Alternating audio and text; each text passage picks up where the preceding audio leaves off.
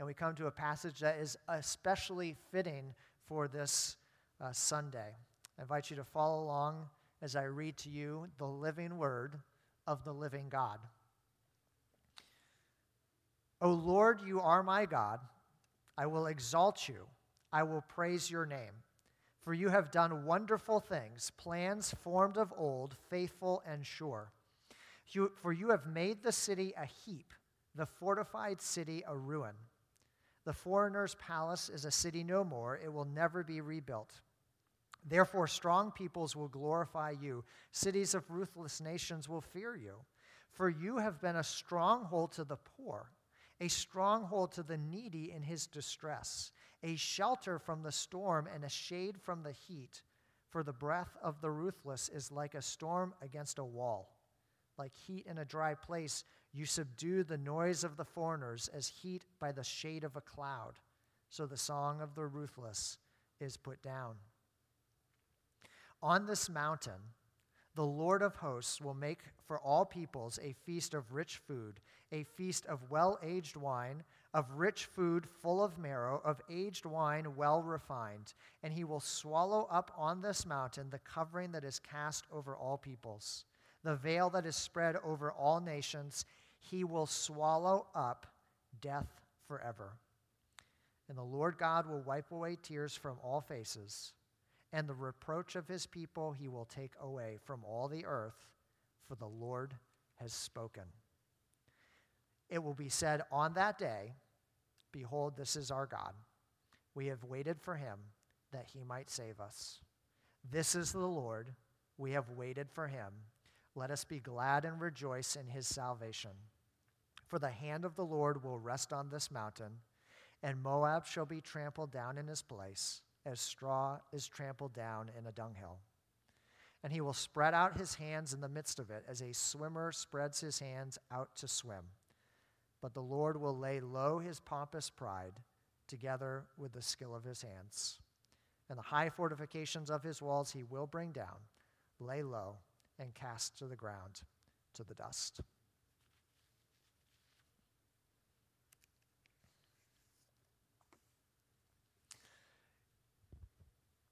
In the song Wait For It, one of the best songs in Lin-Manuel Miranda's musical Hamilton, the character Aaron Burr catalogs the death of his illustrious parents and grandparents that left him at age 2 an orphan.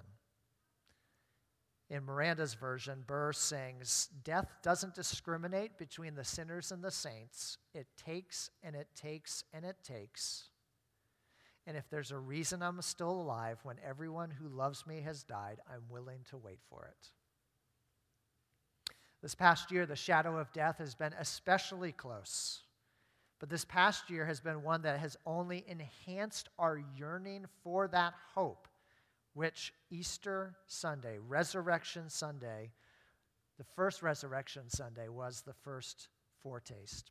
In the coming weeks and months, Lord willing, we will regather, we will reassemble more fully. We may share a meal with some friends and family for the first time in a year or more. And as we do so, we will be enjoying a sample of the future that God sets before us who wait for him. A joyful global feast free of tears and free of death. Though we must wait for it, one day death will no longer take and take and take.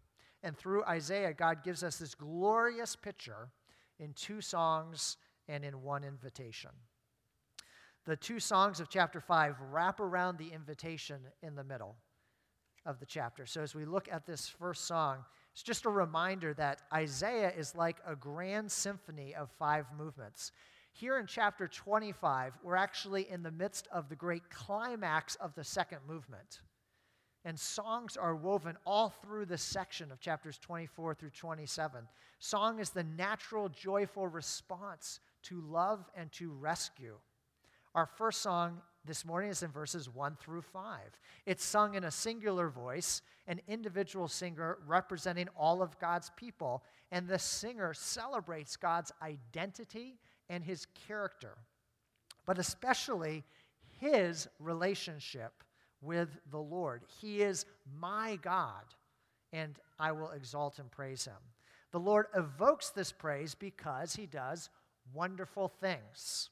Isaiah is referencing the wonders that God did in the past in delivering Israel out of their bondage and oppression as slaves in the ancient Egyptian empire. And as Judah now is facing the reality of a new empire, Assyria, breathing down their necks, Isaiah anticipates new wonders still to come. And we'll see that that actually expands out far bigger than political threats. But these interventions are not course corrections. It's not like God is waiting for his GPS to reroute him after he's made a wrong turn, like I often have to do when I'm driving. Though it feels circuitous to us, these are God's plans, as Isaiah says, formed of old. It's the same journey that God plotted out for history in eternity past with the goal to reach eternity future. And as Paul says, writing to the church in ancient Ephesus years later, this was God's plan from before the foundation of the world. And that plan is to reduce the strong, fortified, luxurious, but ruthless city of the world to pacified rubble. Throughout Isaiah, God depicts history as a contest between two cities, the human city and the divine city. The human city founded on strength and pride and arrogance and self-protection. The human city is founded as a symbol for us trying to find our security and our peace and our prosperity apart from God. While the residents of the divine city, which God says he will build on this mountain, like in verse 6, find their security, peace, and prosperity in God and God alone. And all human communities through history have been a mix of citizens of these two cities living together in the cities of the world. The singer celebrates God's character because he is good to all, and especially good to those that human beings and human societies tend to treat the worst. God's character is on display in verses 4 and 5. He's a stronghold for the poor and needy. He's a shelter from storm and shade from heat. He's like a wall protecting from the hot breath of the ruthless, or like a cloud on a hot summer day that gives relief from the unbearable heat of noon. Or to apply something that might be more relevant for some of us, he's like a warm winter coat when the heat doesn't work. The goodness of God's character is then elevated to a whole nother level with this next section in verses 6 through 8, where we see God inviting as a lavish host people from across all of humanity to this amazing feast. Later today, many of us will probably be sitting down together to a meal with friends and family. And those gatherings may be smaller this year than normal, though hopefully they'll be larger than the ones from last year. But we still look forward to them with excitement. And many of us have special meals prepared. And here we see that God himself is the chef and host for an incomparable banquet. The table is loaded with rich food, comfort food, well-aged wine, yes, wine. A feast so good that Isaiah stops to repeat and emphasize, no, do not rush on. Stop and look at this menu. It's rich food and really, really good wine. No matter what your favorite flavors, there will be something delicious there for you. You know, a common critique of Christianity is that it's all self-denial and unhealthy suppression of our natural good desires. And actually, all the best Christian theologians recognize that God created us for happiness, but to find that happiness in him. Our problem is that we don't trust him and try to find our happiness everywhere else. Our desires are actually haywire, and our diets show it. Some of us eat too much food because that's the easiest way to feel better about life. when we're having a hard time. Some of us eat too little because we have these haywire desires to appear a certain way to other people. Nobody really thinks that all of our desires are good. Some of us have desires to hurt other people or to mistreat people of a certain ethnic group. Most of us agree those desires are bad, except the people that feel them. So maybe God knows better than us which of our desires will lead to genuine happiness for us and others, and which won't. This suspicion of Christianity as sort of self-loathing carries over into our skepticism that we often hear in our society about heaven, as if it's going to be a very boring place where we don't get to do all the fun stuff that we're able to do now. All right? I'd rather be here on earth partying. Actually, God says in the Bible that heaven is actually going to be a party. The new creation will be the party. And this isn't just a metaphor. We, last week, watched Guardians of the Galaxy, and if you've watched it, you know that one of the characters, Drax, comes from a alien race who don't understand metaphors. So one character explains, his people are completely literal. Metaphors go over his head, to which Drax responds, nothing goes over my head. My reflexes are too fast. I would catch it. Sometimes as Christians, we're like Drax. God says things and we think, oh, it must be a metaphor. Let me figure it out. No, stop swiping the arrow over your head trying to figure out what God might be talking about as something different. The meal is on the table right in front of you in this passage, and you see it throughout Scripture. What did Jesus rose from the grave, soul and body. Almost every single time the resurrected Jesus appears, we heard it in the call to confession, almost every single time he appears, he eats something with his disciples, which is a continuation of his habits that he ate with people all through his life and ministry. And before he went to the cross, Jesus gave us a meal to share both in the memory of his life and death and in anticipation of his return, a meal about which Jesus says, I tell you, I will not drink again of this fruit of the vine until that day when I drink it new with you in my Father's kingdom. And there are so many passages that tell us that there's a feast waiting for us in a new heavens and new earth. We are not going to be free-floating spirits. We are going to be resurrected people with souls and bodies who will feast together. Jesus is talking about this meal that Isaiah anticipates. And every time we gather around a table, we are, in a sense, looking forward to the meal to come. Every time you welcome a friend, a guest, or a stranger to your table, it's an opportunity for you to give a little taste to your guests of the joyful meal that we will have together in God's presence.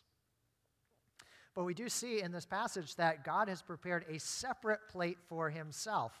Now, in some of our families, I won't point out anybody, but it's possible that some of us like to have our own separate plate, a little bit different than somebody else. Maybe it's because we have our own favorites.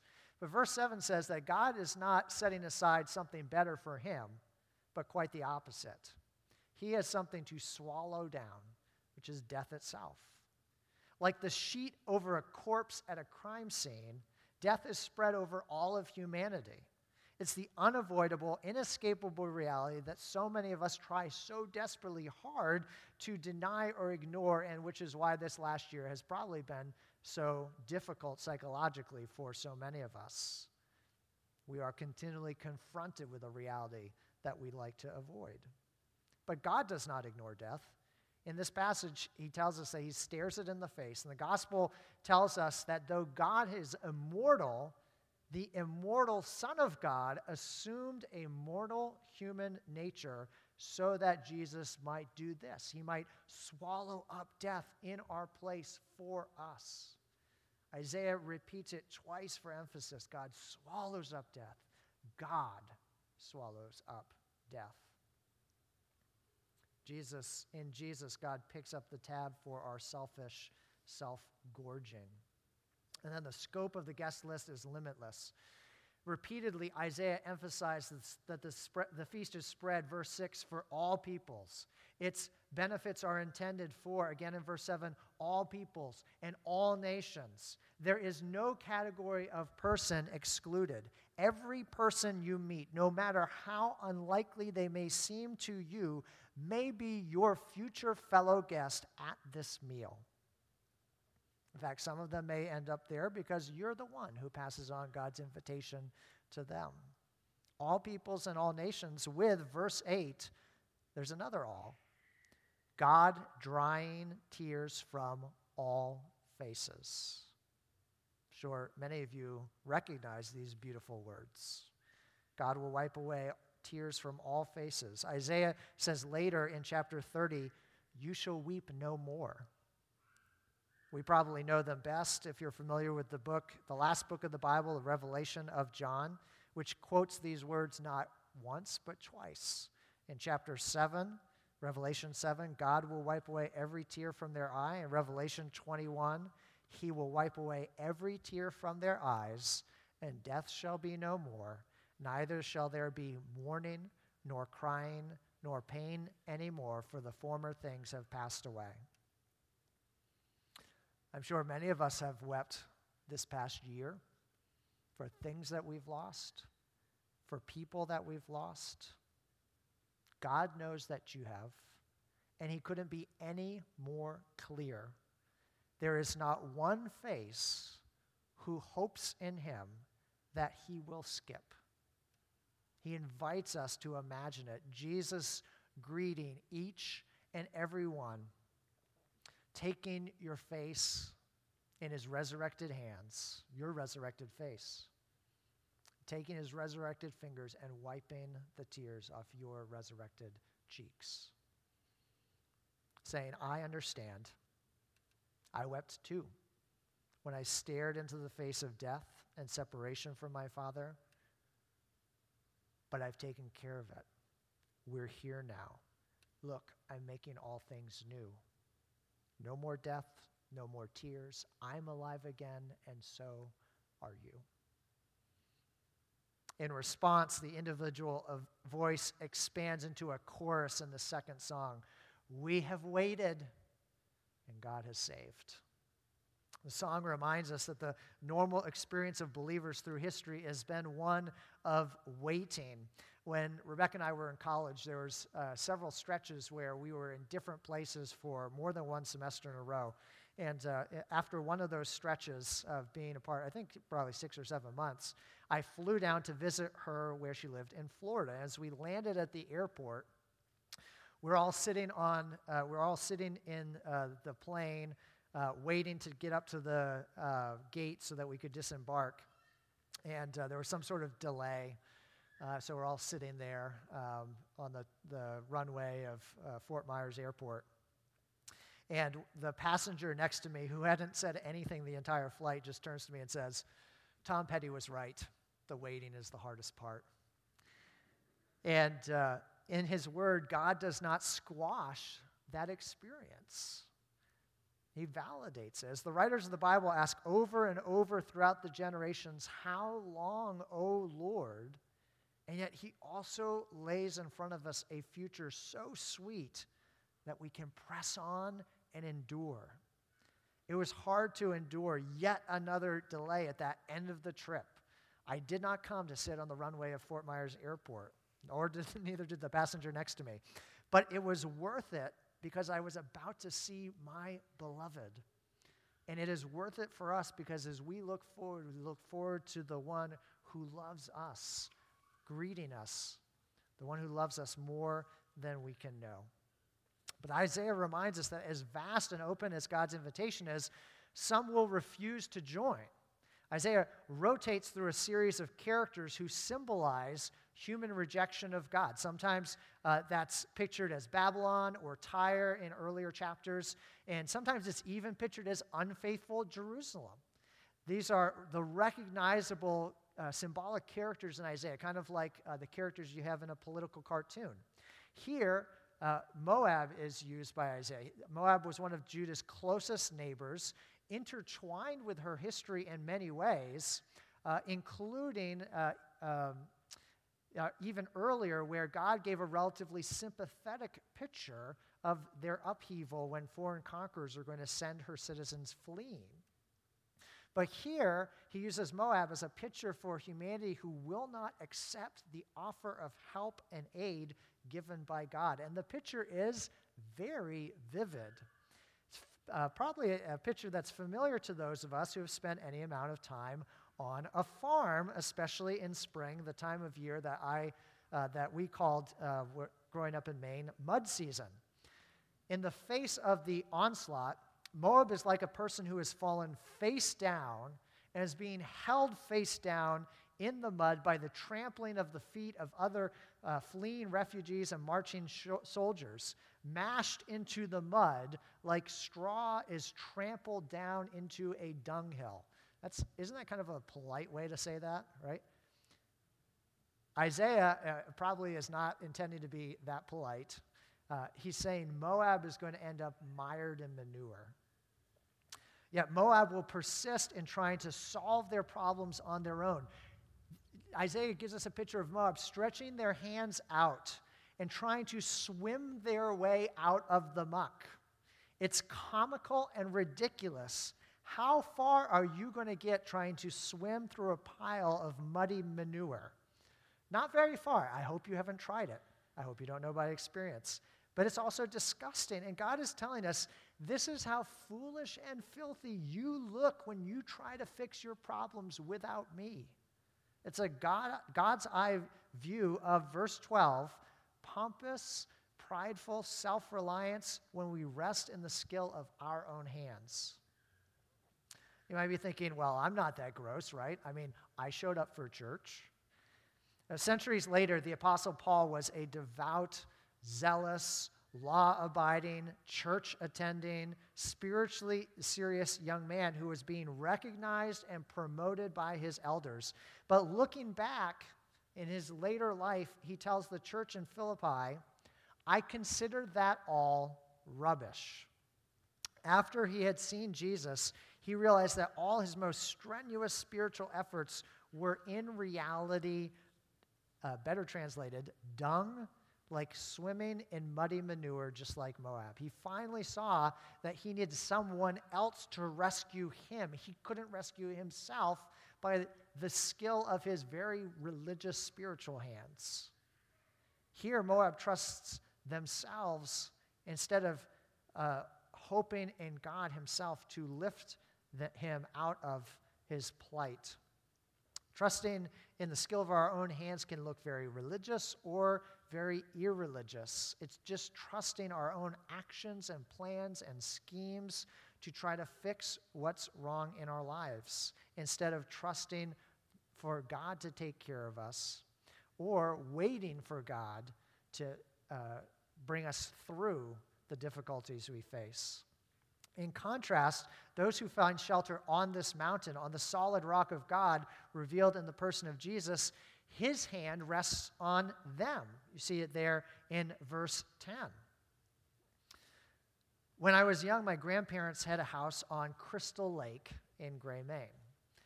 I wasn't a particularly strong swimmer. I was so scrawny that I had very little natural buoyancy. But one day I tried swimming out to their floating dock that was a little ways out from the shore. And I was a good ways out, but not quite there, when all of a sudden a boat went by on the lake, a motorboat, that put up enough of a wave that a wave came at me just as I was turning to breathe. And so instead of air, I got a wave in my face. And I panicked, and I couldn't breathe. And I was sinking. On the shore, my aunt saw what was happening, and fortunately, she was a much stronger swimmer. So she rushed into the water, swam out to me, grabbed me, and hauled me to the safety of the deck. And I don't actually remember any of that part. I just remember the wave, and then a few minutes later, sitting on the dock, shivering in cold and fear. The hand of God rests on his people. It's a hand of protection, like an adult's hand on the shoulder of a child in the middle of an unfamiliar city.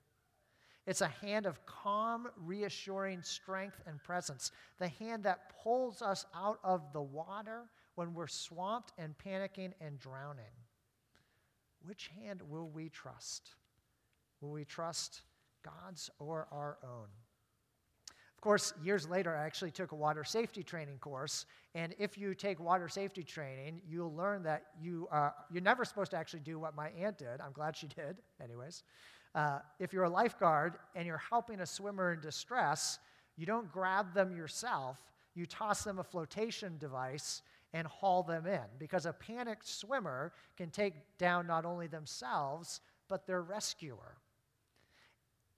In the gospel, we learn that Jesus did not throw us a flotation device because that wasn't an option. He couldn't save us from a safe distance. If there had been an option like that, the Father, the Son, and the Spirit would have followed that plan instead. Jesus would never have endured rupture with his Father that was required for the bearing of our sin if there had been any other way. But we were too distressed. And so, like my aunt, he plunged into the water. He plunged into the muck and the mire and the manure, heedless of his own safety, knowing that our rescue would cost him his life. Because the rescue we need is not simply from death, like the loss of smell or fever. Death is simply a symptom of a deeper spiritual malady. Our spiritual reflex of trying to swim our way out of our folly and filth. Jesus did not die just because we die, but because we sin. And we die because we sin. Because we choose evil, we try to live without God, and so in doing that, we actually choose darkness and death instead of happiness and life. And the cross of Jesus is the antidote for our sins, so that though we die, we might enjoy also his resurrection, life on the other side of death, life with God the Father and the Son and the Spirit, because Jesus first swallowed death for us. This is our God. We have waited for him that he might save us. There's reason you and I are still alive, that he might make us, and through us, those around us, willing to wait for him. Let us pray. Our Lord and our God, we thank and praise you again for the gift of your Son. We thank you for the humility of his incarnate life. We thank you for the righteousness of his life. We thank you for the humiliation and shame of the cross, but we thank you that you use that injustice to give us mercy and grace. And we thank you that you give us also the resurrection to testify to us that his sacrifice for us has been successful, and we will be freed from the consequences of sin. We will be freed from death because Jesus himself is free from death and will bring us through it. We thank you and praise you for this hope in Jesus' name. Amen.